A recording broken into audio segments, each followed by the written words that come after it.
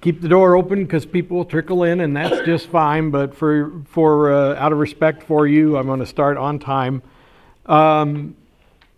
Before we pray, a quick announcement. On April 1st, I met with the staff, and we made a decision that I think is the right call. But on April 1st, which is a Wednesday night, we're going to have a suicide awareness presentation by the Memorial Hospital counseling people.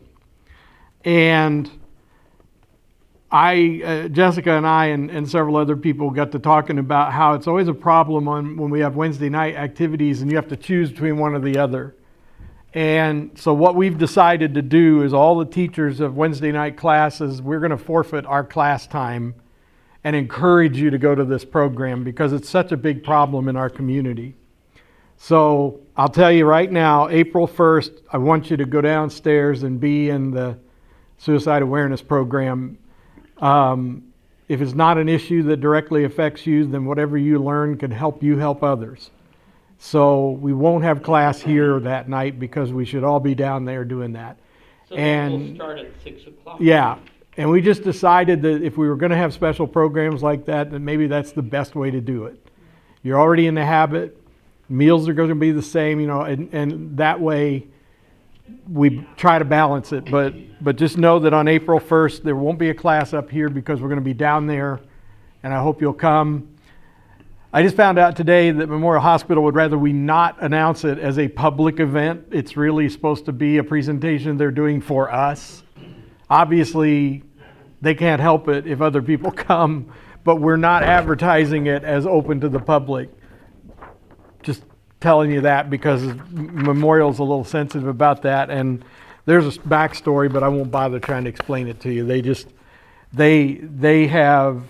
They're not prepared to do a lot of public presentations yet. They're doing it more like for a church group or for, a club or something like that. And when you come to our venue, it's easy to make it a public event. And yeah, you'll see. It just, it all fits our vision though, and that's an important thing.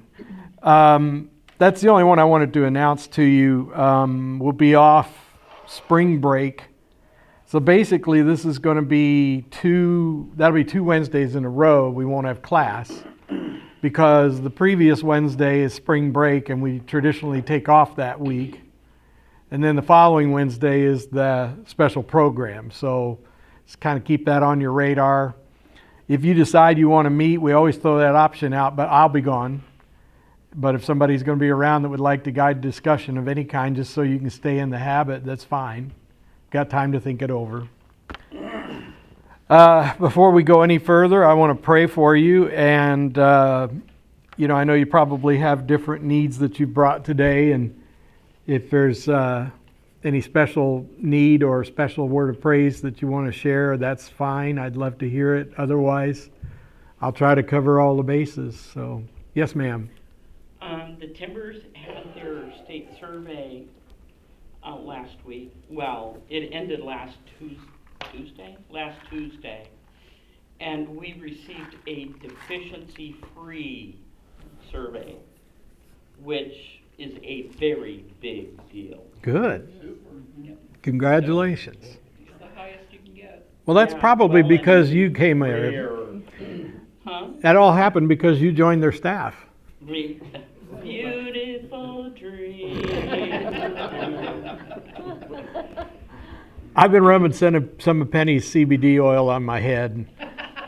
I got some sore spots up here, Yeah. Wasn't the THC one? A little higher THC than Yeah, I'm hoping it'll grow. I'm really hoping it'll grow my hair back, but if it doesn't, I don't care. She switched them on you. All right, what a great way to start out our time of prayer. Let's pray. Thank you, Lord, for your magnificent, amazing love. We invite you to inhabit our space here, to be at home with us, sitting around the table with us. Reveal your truth to us, we pray, because we want our conversation to not only enlighten our intellect, but to enliven our souls. Lord, I join with all of those in the circle today who come with prayers and particular needs. I pray for the one who is concerned about relationships, and especially those most special relationships. I pray, Lord, for those who feel oppressed by dark forces. I pray, Lord, for everyone around the table who is struggling with the health issue, whether it be in the spirit, the mind, or the body. I pray, Lord, for each one who is concerned about a loved one right now. I join with those who are praying for salvation, for themselves, for others, for salvation and renewal and revival for the Christian church and the family of God. I join with all of those around the table, Lord, who are seeking you and desire to be remade by your Holy Spirit so that we can all give you glory and praise you here in this place. I join with all of the unnamed things as we all pray together to the one who knows it all, Lord Jesus Christ. Amen. Okay, fantastic. So you did your reading. If you don't have the worksheet, there are 3 or 4 piles around with a few in each one. I 3-hole punched them all this time in case you use a binder like I do. And but that'll also help you know you got the right one. We'll jump right in here. How many of you, just for the sake of the discussion, how many of you were able to read from the next chapter because you had gotten yourself a copy of the book? Thank you for revealing who I can call on. I have a copy of the book, but I didn't know what to read. Oh, okay. Didn't you just put it under your pillow so you could absorb whatever? Wouldn't that be nice? I know. I could learn all sorts of things that way. You know all sorts of things. You know, I listened to something, you know, I saw this thing the other day online where you could learn Spanish in your sleep, and I have a feeling all I'd do is dream in Spanish. I'd probably still wake up speaking English, so I don't know about that. So this would be, we did Muhammad last week. We talked about who Muhammad was and a little bit of his story. And then we finished with the comparison between Jesus and Muhammad. And by the way, the recording I made last week was a dud because my microphone died and it screwed everything up. So this one should be good. The only way I ever know when I need a new microphone for my pocket recorder is when I get a bad recording. And so that's just unfortunate. But so this would be chapter 3 of the Quran, divine authorship or authored by men. Now, in my way of thinking, this is a delicate conversation because there are some arguments you can make against the Quran that people could reasonably make against the Bible. So what are we going to do? How are we going to clarify that? The reason I'm confident that the Bible is a God-inspired book that is trustworthy and reliable and all of that those reasons aren't that hard for me to explain, but you as an outsider or maybe my Muslim neighbor could say, well, that's all fine and well for you, but that doesn't prove anything. And so we have to dig a little deeper to be able to demonstrate why the Bible is more reliable than the Quran, for example. And how many of you are old enough to remember when they used to spell Quran, you know, Koran, and now it's Quran or whatever? Well, what do you when you look back at the story? So the first question in our book at the end of the chapter is, how can both the Bible and the Quran be true if they give conflicting messages? So what do you do with the conflicting messages that you find in the Bible, for example? Have you read anything in the Bible that would seem like it is conflicting itself in some way? I know people have brought up to me at the resurrection, one account has a certain person going into the tomb and finding 2 angels, and another one has a person arriving and seeing 1 angel. Mm-hmm. And they say that's a conflict. Yeah, that one doesn't bother me too much, It but doesn't bother me at all because they're just writing what's important to them. and that leads to one response. But what else? Before I say what I think, I want to hear more of what you all think. Well, the Bible's been around longer, right? Yeah. Theirs So- didn't even start till, Well, that's true. We're going to get to that, but the question on the table is what do you do when you figure out that there's a place in the Bible that seems to contradict or conflict with itself? Investigate. Investigate. And what is usually happening when you read the Bible and you find a place of conflict? What do you usually figure out when you investigate? It's like two different people seeing an accident. Yeah, that's like with the Which- angels. Well, and with, like Matthew, Mark, Luke, and John, in some respects, they tell the same story, but they tell it in different words because, Yeah. one was sitting here, one was sitting here, one was over there, and their view was different. The meaning is the same. What it says about Jesus Christ is consistent, Mm-hmm. and it can easily be demonstrated, I say easily, relatively easily, be demonstrated that the Old Testament speaks of Jesus from the very beginning all the way. In Genesis, as soon as there is the fall, the thing that God says to the serpent is that a woman's offspring is going to crush your head, even while you're nipping at his heels the whole time. That there's already an allusion to God's fulfillment of the plan. So there are two things that you can look at when it comes to the contradictions. Absolutely, what George said is that, like, you look at the Gospels. The first three Gospels are called the synoptics, which is a word that means that they're in sync with each other. That they have very similar patterns and they parallel each other. The delivery is basically the same. The same events occur in each one at around the same time in each one. So, and these people did not coordinate. There's plenty of evidence that the apostles who wrote these were not working together to say, okay, you cover his divinity, you cover this, and I'll cover that. What? I was just thinking, there's, in one of them, Jesus feeds 5,000, and in another one, he feeds 4,000. Mm-hmm. But those are in so totally different places in those Gospels that it's very likely it was two separate events. Yeah.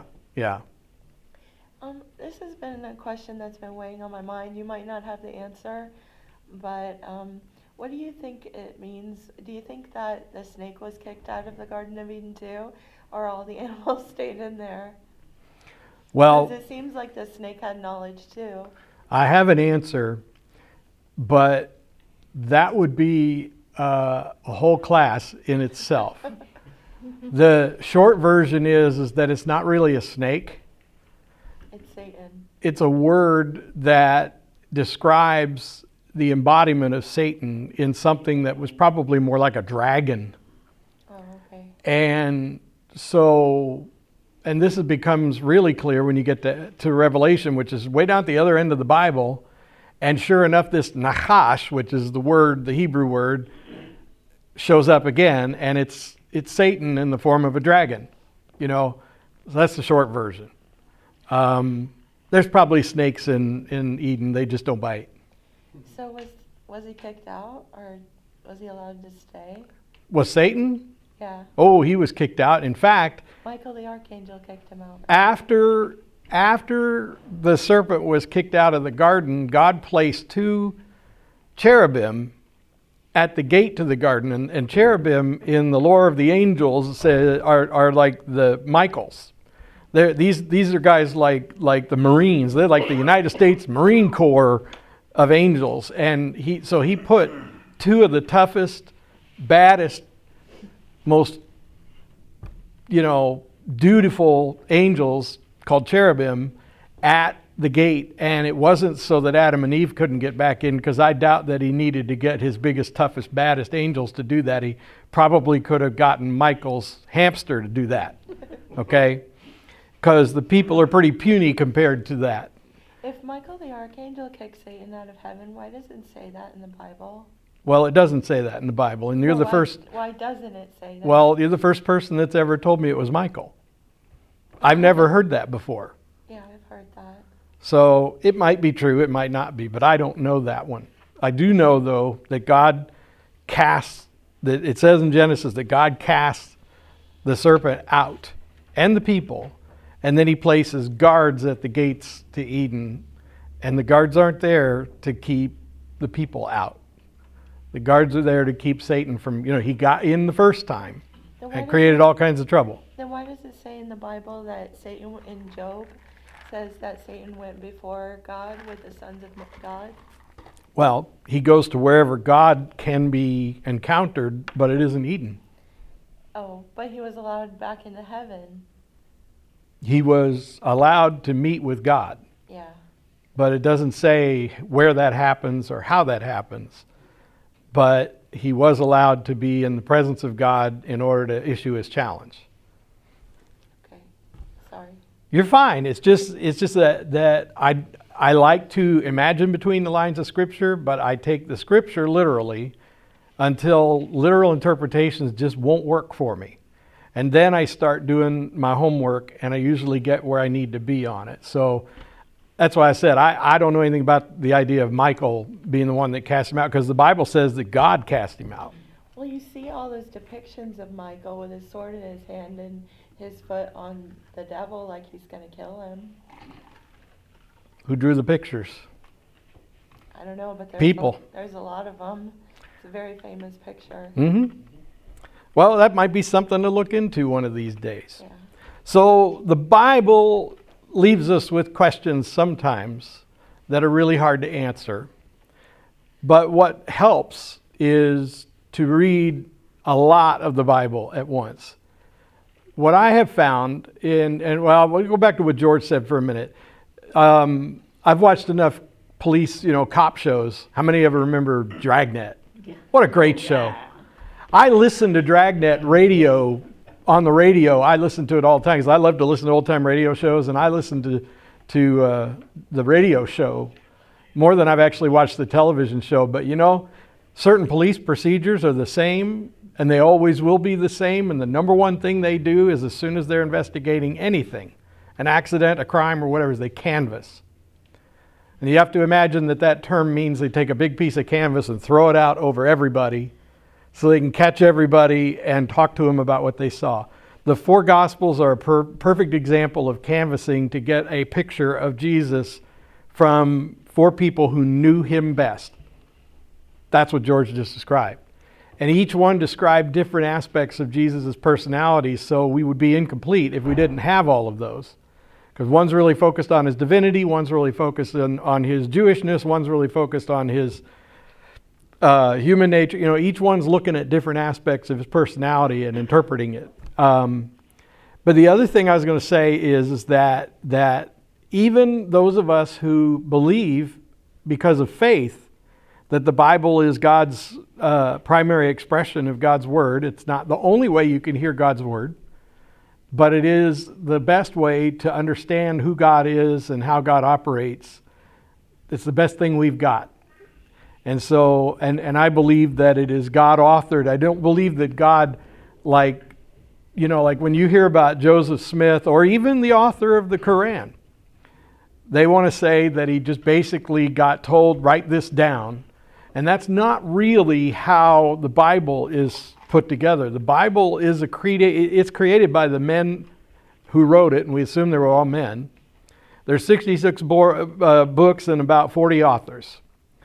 And each of the authors is inspired, but there's no claim that they are penning the literal voice of God as they heard it. They're not dictating, and they never claim to do that.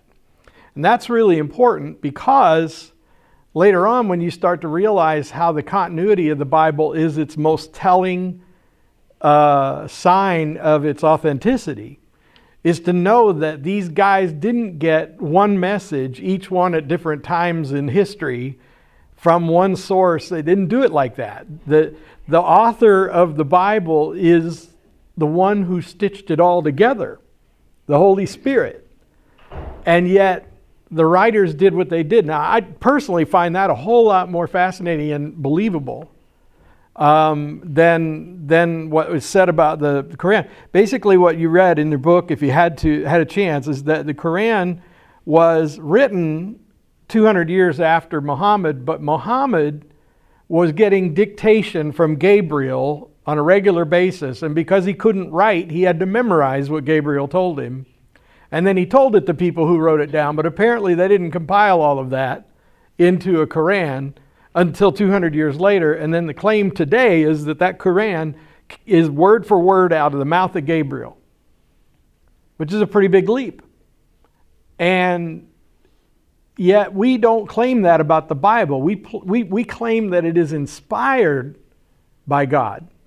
That the authors, when they sat down to write, were trying to accomplish something specific in what they wrote, and then God canonized it.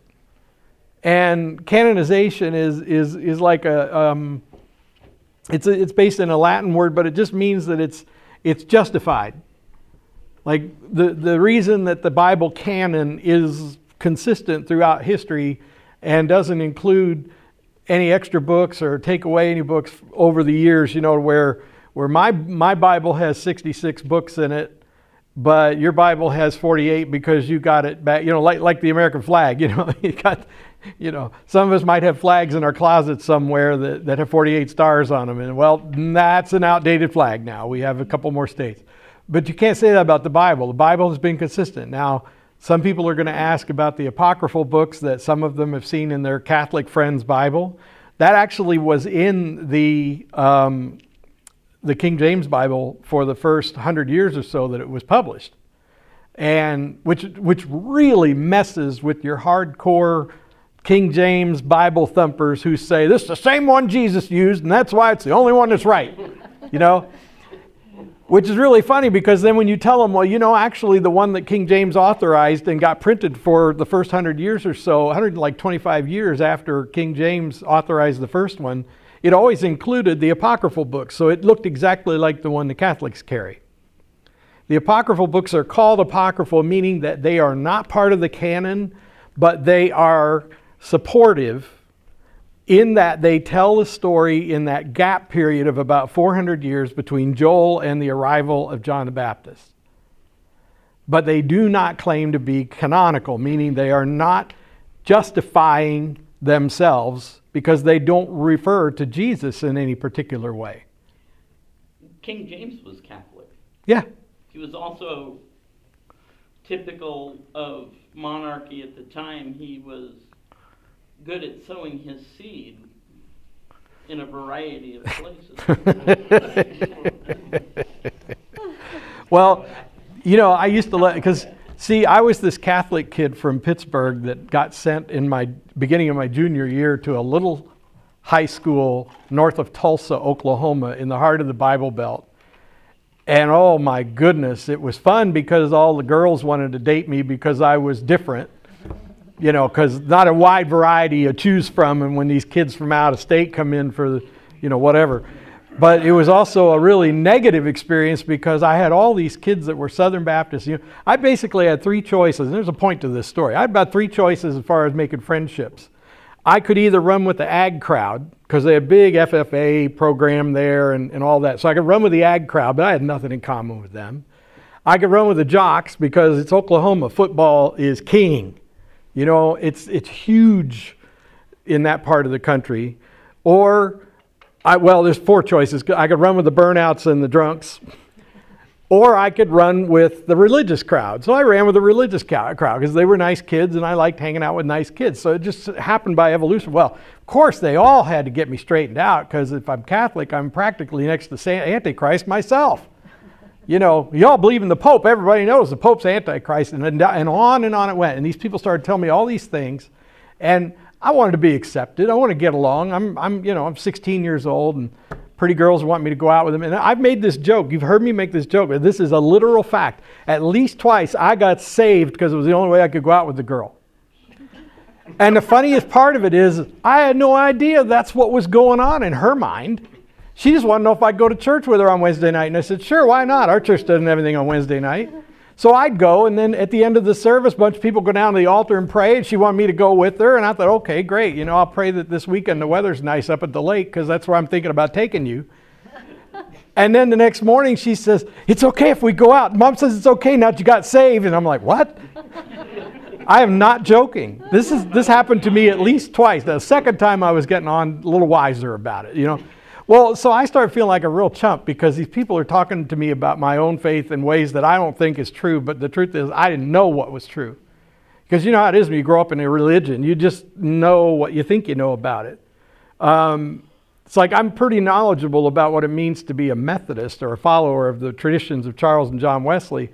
But that's because I adopted this religion. So I embraced it and intentionally learned about it. And what's really cool is that in an effort to understand what was wrong with what my friends were saying to me, I learned more about what it meant to be Catholic then. And then when I went to seminary to learn how to be a United Methodist clergy person, I really learned a lot about what it meant to be Catholic, which is really funny when you think about it, because you just can't learn about church history and doctrine and the differences between the different doctrines and things without having a better understanding. So when I got to Oklahoma, all these Southern Baptist friends of mine were just trying like crazy to get me straightened out because I'm such a raving heathen as far as they're concerned. And I started learning about what they believe in everything. And they're asking questions like, junior in high school comes up to me and says, you believe in predestination? And I'm thinking, I don't even know what you're talking about. So I found out. And old Johnny Calvin, he's still a little off by my way of thinking, and I know a lot more about him now. But then some other person would say, do you think once saved, always saved? And I'm like, who talks about stuff like this? I don't know. And the end of my story is simply this. There came a point when I had outlearned them. And what they knew was stuff they got told by their youth minister or their pastor on Sunday night or Wednesday night. And it was a lot of preaching with opinions. And so they were passing on what they thought was worth knowing, not teaching people to think critically. Beginning to understand how my way of doing this pastor thing shaped. Because I can go all the way back to the 1970s and think about a day in my life when I realized, when it dawned on me that I now knew more about what it meant to be a Southern Baptist and a Catholic and a Seventh-day Adventist and all this than most of my friends, because everything they knew, they were told, and that's all they knew. And what happens if they're told wrong? And if you listen to me carefully when I preach, about once every month or so, I say, you check me out on this. Don't take it for granted that what I'm telling you is true, because I don't want a bunch of numb-headed knuckleheads following me around because they think I know Jesus personally. I know Jesus personally, but you don't need to know me to know him. And you don't have to believe what I believe to know him. But I do want you to be thinking Christians, and I want you to be equipped to deal with stuff. And all of that can go all the way back there, because you know what happened? One day I told one of my friends that I had absolute fact, that I could prove to them that the King James Bible for the first 125 years of existence had the same apocryphal books in it that my Catholic Bible that my parents bought me because I kept bugging them about wanting a Bible. Now, because I'm trying to catch up with the kids in my school. I mean, we didn't even worry about having Bibles when I was in Pittsburgh, but now I'm in Oklahoma and I need a Bible because I got to figure out what they're talking about so I can deal with it. And when I would look some of my Southern Baptist friends in the eye and say, I can prove to you that the King James Bible used to have the apocryphal books in it, you could see their minds explode right before your eye. Their heads would swell momentarily and then start to collapse on themselves because they had just had their minds blown. It was just incredible, because they had no answer for it. I told my preacher what you said, and he said, well, that was of the devil, and that's why they took it out. Really? Well, what about the Anabaptists? They came after King James Bible, and they're like, who? Anabaptists? We're Southern Baptists. No, Anabaptists. And on it would go. So I'm just saying it pays to get some knowledge. And I'm sorry for the speech, but this is what this is about. I don't want to lead you to just say, well, Pastor Dan says you can't trust people from Islam, and I don't want you to do that. I want you to be thinking people who can say, well, it's because I can't find the authenticity in the Quran that I find in Scripture. That's the point of tonight's discussion. So what are some of the arguments in the book about so the Muslim people believe the Quran is the most perfect book ever. And why do they think so? How do they defend that belief? What are some of the things you read? Of course, you already said that supposedly Gabriel dictated it to Allah. Of course, nobody actually wrote it down for a long time. And that takes you to one of the reasons is that Allah is preserving the Quran. Of course, he's only preserving it in Arabic. But And now compare that to... Allah is preserving the Quran. Okay. But he did. But you. I think you may have misspoke just a little, because when you first said it, you said that Gabriel dictated it to Allah. But I'm sure you meant Muhammad, right? Yeah. He dictated it to Muhammad. Yeah. As the word of Allah. As the word of Allah. Yeah. And Allah was the moon god. Well, and that, listen, y'all remember going to Jericho? I don't know about you, but Jericho was fun. We met some nice people, but Jericho's always creeped me out. The Bible version of Jericho creeps me out, and the modern version of Jericho creeped me out. And it's because it's a city that was, for as long as anyone can remember, dedicated to the moon god. And there's a whole lot of storyline behind that. But whenever we did remember I did Jeremiah a while back, the book of Jeremiah, and there was a reason that God was more concerned about them taking out some cities entirely than others. And God was determined that they would utterly destroy. Well, actually, He utterly destroys it. They just watch. You know, who destroyed Jericho? Well, it wasn't the Israelites. They just marched around for a while, stood still, and watched. And the rest happened because God did it. And probably Christ in pre-carnate form is a better way to look at it. But it was because it's the house of the moon god.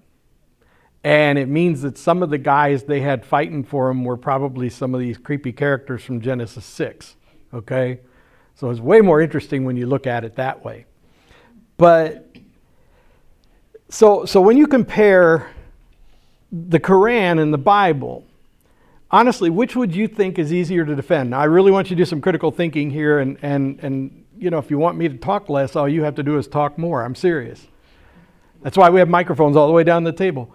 But if you were trying to defend a book that you believed was passed down for 1,500 years as the absolute word of God, dictated directly to Muhammad, who memorized it all, and then, because he didn't actually dictate it himself to others, he actually had people who memorized what he said, who then told the people who wrote it down. So we have the memorized version that Muhammad had, which is memorized in different parts by different people. Did you ever see the Book of Eli? That movie, it's Denzel Washington, post-apocalyptic thing. The bad guys try so hard I'm going to ruin the ending for you.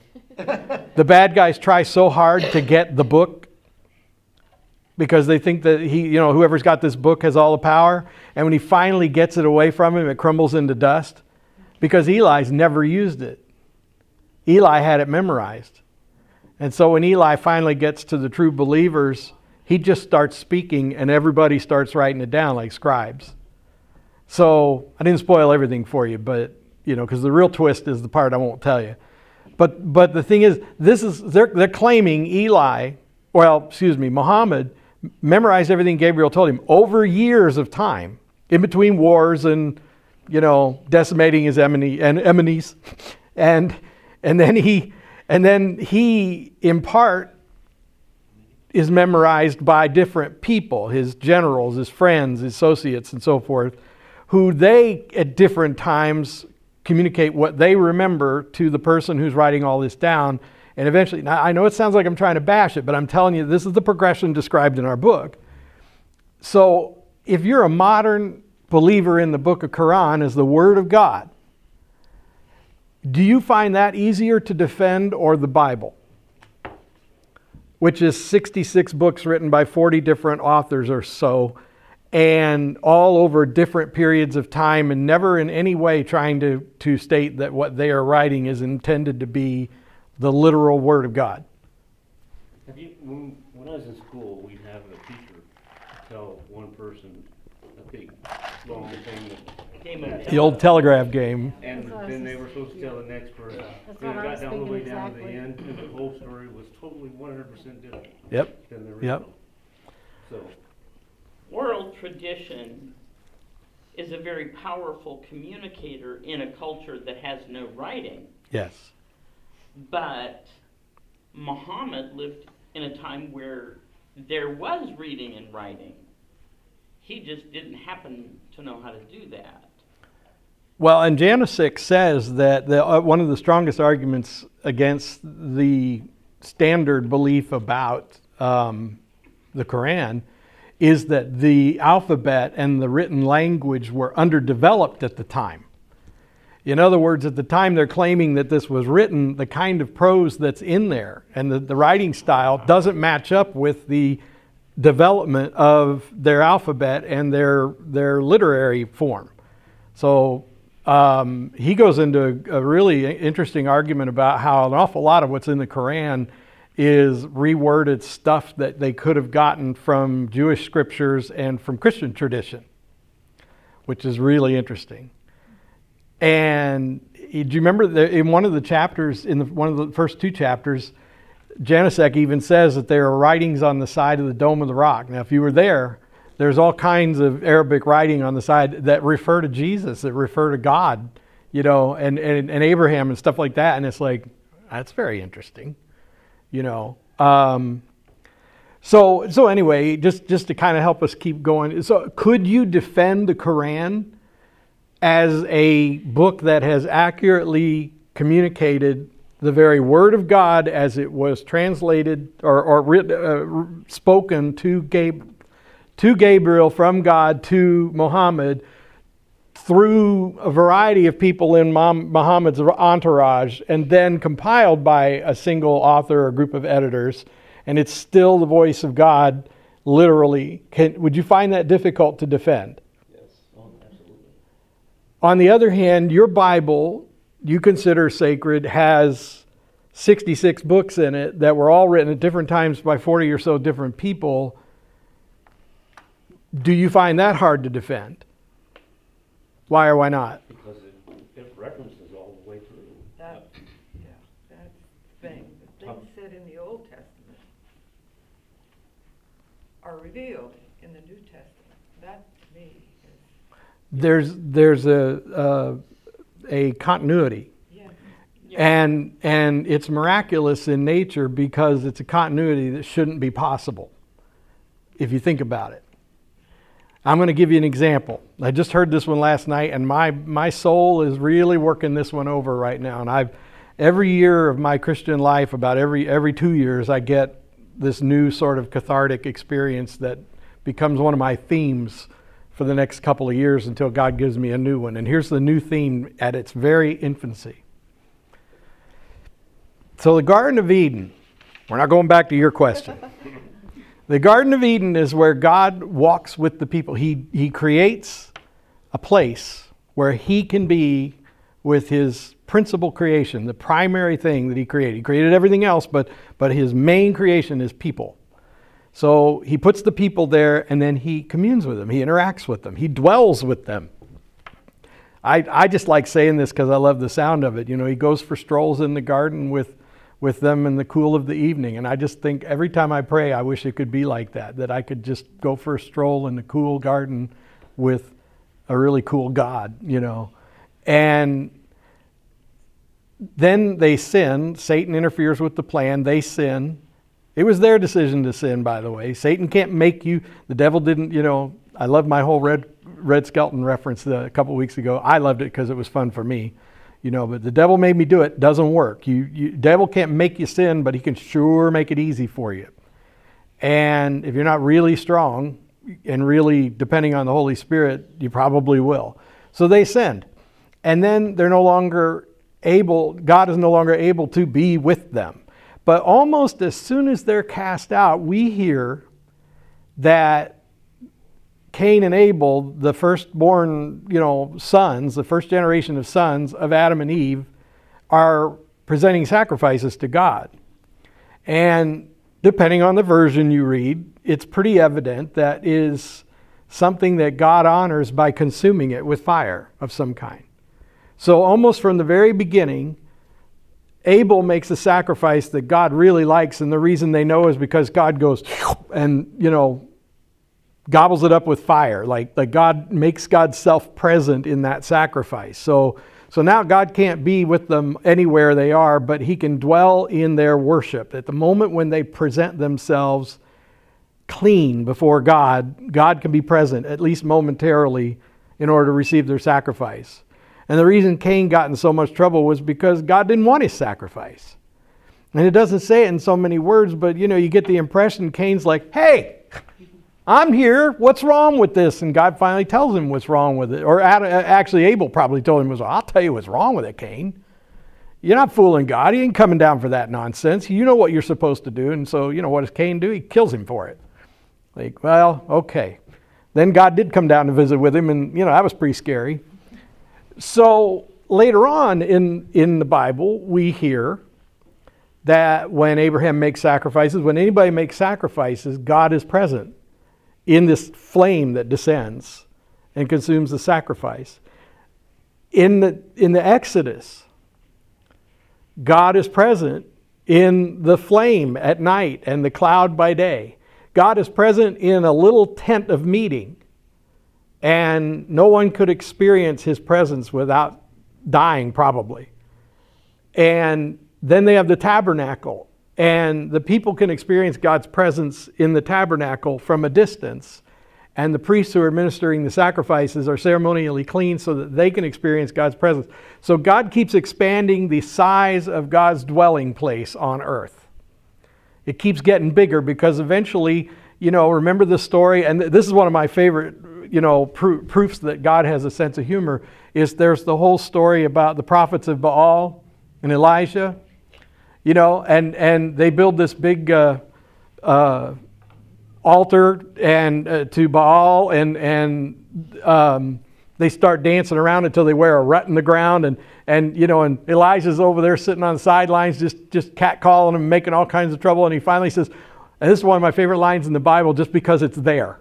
He says, "What's the matter, Baal? Over in the toilet or something? Can't show up right now?" He does say that. He literally says to them, "I'll bet Baal's in the bathroom, and that's why he can't come down right now to burn up your sacrifice." And when they finally give up, because they've worn themselves out, worn a groove in the ground, Elijah has them pour all kinds of water over the fire, or over the sacrifice that they're going to burn. And of course, it fills the trough they've worn into the ground around it. So this whole thing is soaked in water. And then he calls out on the name of the Lord God, and fire comes down and consumes not only the sacrifice, but it vaporizes the water and it consumes the prophets of Baal. Fire came down to acknowledge God's presence. God was visible in the fire. So then later on in the Bible, we get the Temple of Solomon, and his presence is there, and the experience of God, the dwelling place of God, has gotten bigger yet. And then we get later on the Temple of Herod. Actually, Ezra had one for a little while, but nobody ever counts that one for some reason. So the next temple should actually be the fourth one, but nobody ever says that, so whatever. So there's a second temple, that's Herod's temple, and the way they know that God's there, or supposed to be there, is because of the fire. And what's funny is by this point, the house for God has gotten bigger. And there's a whole story that I don't even want to get into right now because I'd have too much fun and waste your time. But Solomon's temple, David's not worthy to build it because he's got too much blood on his hands, but God wants to be with us. He wants to dwell here. That was the plan from the very beginning, to dwell with us. And the reason David is a man after God's own heart isn't because he's deep inside not as rotten as he was, because he was rotten. He did a lot of really dumb things. But the thing David had going for him was he wanted God to dwell here. And everything he did is intending to get God to be able to dwell here. That's everything he did was geared towards that. And that's the thing about him that God liked so much. And he was dumb about it. You know, he got one of his underlings killed because he didn't stop him from touching the Ark of the Covenant. Because what he wanted, he didn't understand. This is holy. This is not something you can treat frivolously. You've got to understand, you know. So then we get to even further down the road, and Jesus comes along, and what happens at Pentecost? Fire comes down, and it appears on the heads of all the people there. So what's it saying about God being present among us? He's expanded his space even further. Now, God can dwell anywhere God is welcome to dwell. But we have to be filled with the Holy Spirit. We have to welcome the filling of the indwelling of the Holy Spirit, because when the indwelling of the Holy Spirit happens to us, then we're little places where God dwells. Each one of us is a dwelling place for God when we welcome the Holy Spirit. And that's what the message of the flame. Now let me ask you something. If you're trying to defend the Bible to your Muslim friend or your just unbelieving friend, and they say, well, how's the Quran any different from the Bible? Well, you can tell them what you know about the Quran now. And then you can say, look at the Bible. It's written over a period of 4,000 years, roughly. And it's written into 66 different books. The only ones that might be pretty well connected are the first 5. But for the most part, the rest of them are pretty independent of each other, independently authored over a period of 4,000 years. And yet there's this continuity throughout the whole story that's true even to this day. And you can just use the flame example as a way of describing that to them. Now, what does that make you think? So I got to stop preaching and drink something here. Well, if anybody challenges me on the validity of the Bible, you can take it from a historical standpoint and say, you know, there's a number of things that history has proven that happened. You know, the Tower of Babel, Yep. for one. I mean, there's obviously a whole bunch of them, but history has proven that these have all actually happened. Now, it hasn't proved every single one of them. If it has, I'm not aware of it, but enough has been proven that you say, you know, if A, B, and C, then probably D. And that's very good, because you're absolutely right. There's all kinds of historical, archaeological evidence that supports the things the Bible claims. And that's happening more all the time. That's right. And some people would argue that as we get closer to Christ's return, even more will be revealed as a way of winning over the undecided. Yes? When I was working on my Bachelor of Nursing, in our statistics class, I did this through Liberty University, so it was a Christian school. In statistics, we had to take prophecies from the Old Testament and assign them a probability that it would ever actually happen about Christ. And then you put them all together, and the probability that Jesus, as just Jesus, would fulfill all those probabilities is infinitesimally small. Yep. It's impossible that one man, unless it was all those prophecies are true. Yep. There's so much continuity in it, and history is constantly being updated with archaeological fact. And, you know, and I do beg the forgiveness of the ones who didn't go to Israel, but it gives me a chance to let them tell the story too. One of the things that happens when you go over there is you begin to realize that, man, you don't want to be in the construction business in Israel.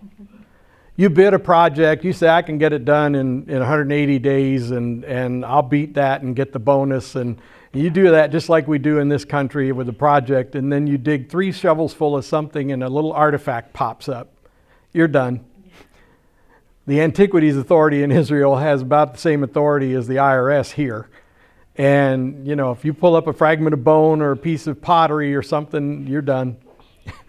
You know, but that is also how, and you know why it's so important over there, by the way? Because, think about the news yesterday.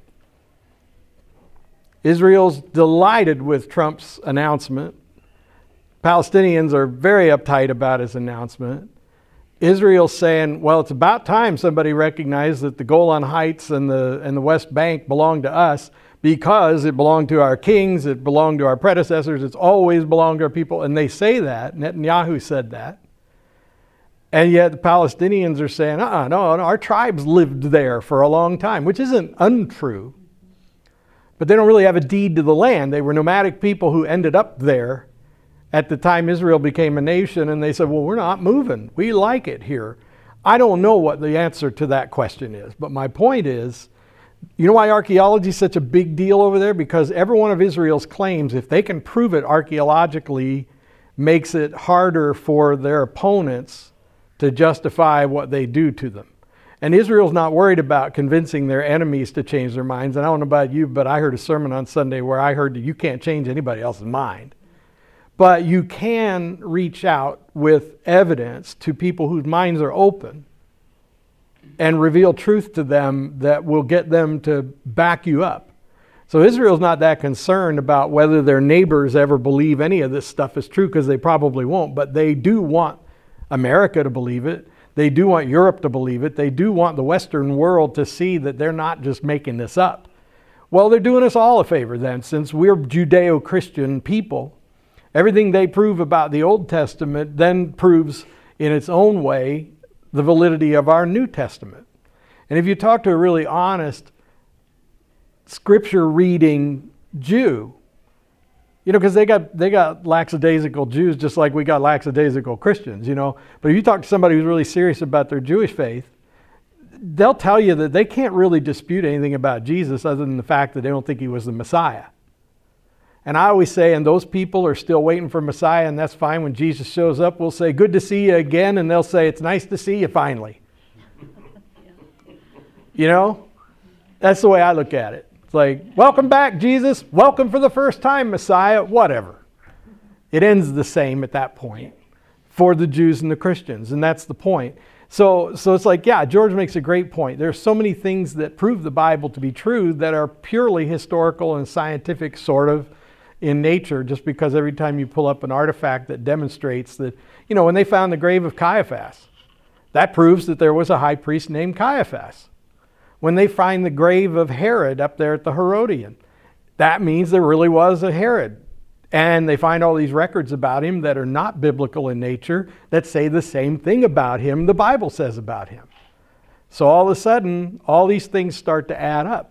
And, you know, we can always say, gosh, you know, wouldn't it have been better if the Romans hadn't been there to make it all so different? The Romans were there because they were a bunch of bureaucrats who wrote everything down, and we can thank them for that, because if Jesus had not come when this bureaucratic federal type government, you know, in other words, a precursor to the United States, you know, if they hadn't come around then, we wouldn't have such good records to prove that our Bible is true. Because when they're trying to explain to Caesar and the Senate why these people are so difficult, they're explaining our history to us. And so it's all recorded in Rome. You can say, boy, the Vatican is so full of secrets and they got all this weird stuff there. And I'm not going to get into whether or not I think Catholics are right, wrong, or whatever, or whether the Pope is evil. But I can tell you this. They are so eager to prove their case that they have collected data for centuries. That supports me too. You know, so a lot of things that we consider bad or untrue are also our friend. They help us. And when you look at all of the arguments that Islamic people stand on, well, honestly, I think it takes more faith to be a Muslim than it does to be a Christian or a Jew. It really, and I don't mean to criticize, and we haven't even gotten into the different, to the Sunni and Shia versions. Because when we start getting into that, you're going to start to begin to understand where the real drama that we're living with right now is coming from. But it's pretty humanistic in its origins. There are no records in the Quran of miracles or any divine interventions or anything, yet the Bible is consistently talking about God's action. And it's the part about God that's always true. That's the part where the continuity comes through. It's like, they write from different perspectives. But there was one other thing I was going to say about the Christian, the conflict in the Christian Bible that you should look at, is keep in mind too that they wrote in different literary forms.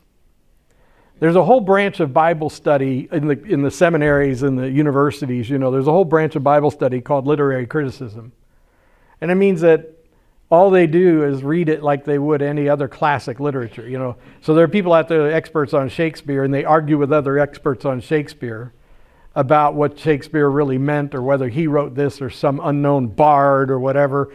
And yet there are people who do the same thing with the Bible, and they're literary experts, and they'll just say, well, Psalms are this kind of literary form, Chronicles are this kind of literary form. You see what I'm saying? And in certain literary forms, they use hyperbole, which is exaggeration. They just exaggerate to make a point.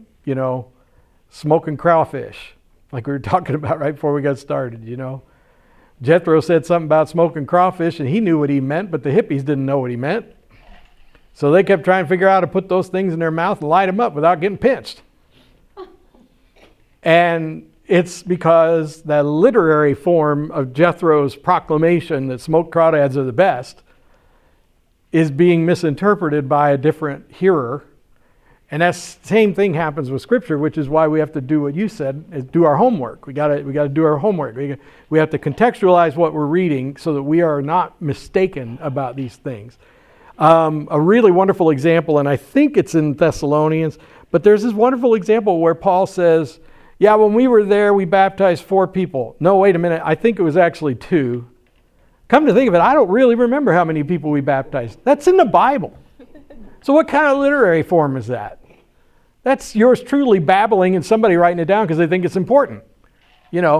I mean, and what's cool is he does say things that are really important, but he's also this very human author who's admitting that he doesn't remember everything he's telling you exactly right, and yet somehow God communicates through it anyway. And the reason you know it's God communicating, because it's the same message, it's the same theme that comes from 4,000 years and 66 books, That's the thing that's so remarkable. I have 2 minutes. Getting back to the Quran. Oh yeah, that. But it says here the Muslims believe that the original Quran is written on a tablet that is eternally kept in heaven. Yeah. Do they still believe that thing? Well, I mean, that's what it says. Yeah. I have to tell you, an awful lot of what I know is coming from this book for me too. You said there's different versions. They said the original. Yeah. Does that mean like a different translation? Or Whatever language Gabriel used to communicate it to Muhammad, who recited what he remembered in Arabic, which was more of a spoken language than a written language. Mm-hmm. So presumably whatever is written in heaven, well, at least he heard it in Arabic. And I'm giving him the benefit of the doubt on that one.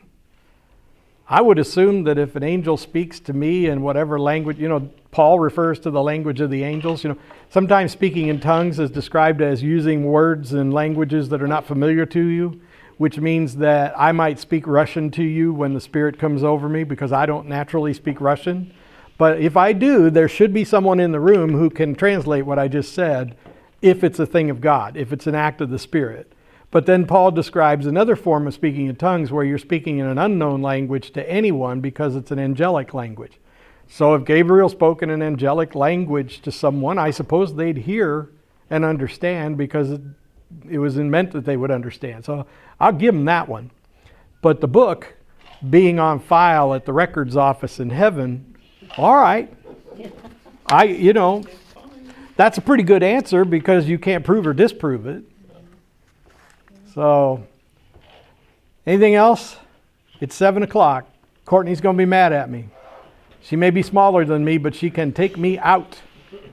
George, would you give us a prayer? Got one. Dear loving Father, in the name of our Lord Jesus, thank you for your promise that if we call on you, you will hear us and answer us. Thank you for speaking to us through your word. You have revealed yourself through this Bible study that we have had. Continue speaking to us so that we can know your will. In Jesus' name we pray and believe. Amen. Amen. Thank you, George. God bless you, everybody. Have a great week. I think we'll have a good recording this time. I'll get it ready for you as soon as I can.